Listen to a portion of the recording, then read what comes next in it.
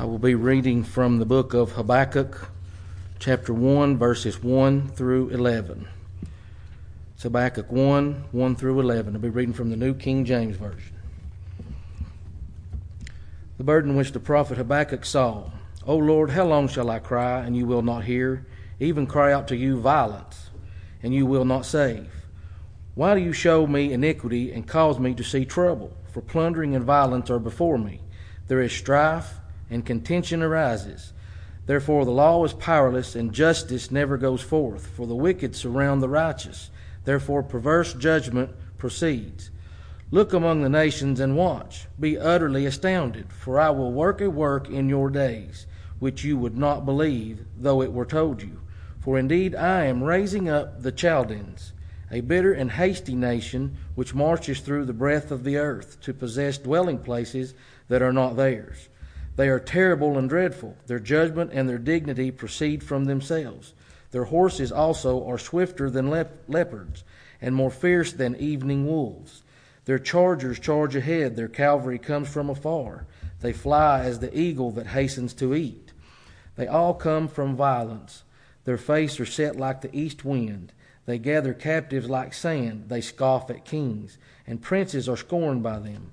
They deride every stronghold, for they heap up earthen mounds and seize it. Then his mind changes, and he transgresses. He commits offense, ascribing this power to his God.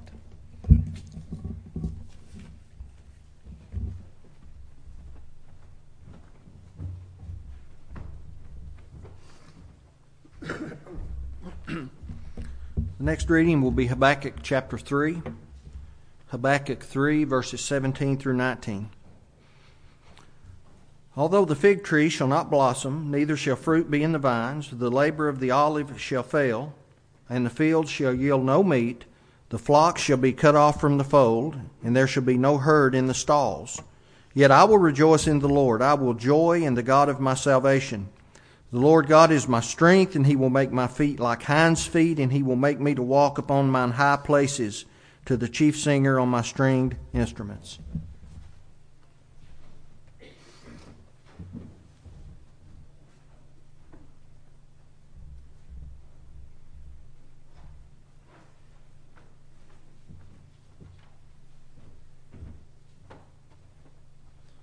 Next we're going to be from 2 Corinthians chapter 5, verses 1 through 10.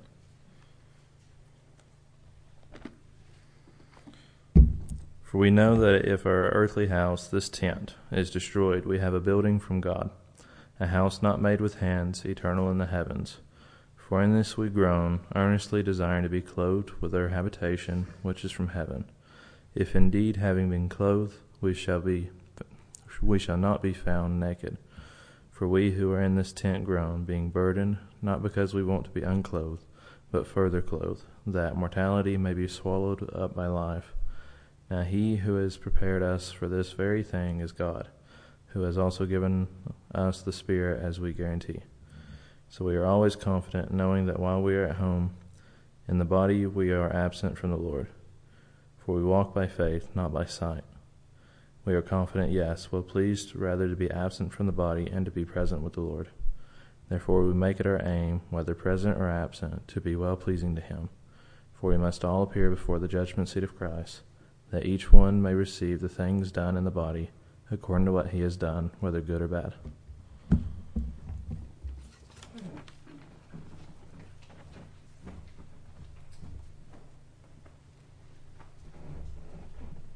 Bow with me, please. Most kind and righteous Heavenly Father, we are indeed grateful for this opportunity we have together to come out to worship you tonight. We're so thankful, Father, that we have you to call our Father. We're thankful, Father, for thy power, thy grace, and all the many blessings that you bestow on us. We're mindful, Father, of the things that we don't know, but we will know in the end, whenever we come to heaven with you. We ask thee, Father, to always keep us in the hollow of thy hand, to always let us be faithful and true to thy word. We ask thee, Father, that we may always do everything which is pleasing to you, that we may not be tempted, that we may be strong in everything that we do and say according to thy will.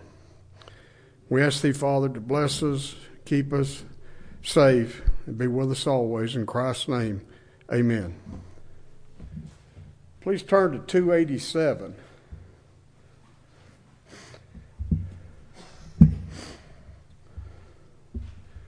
287.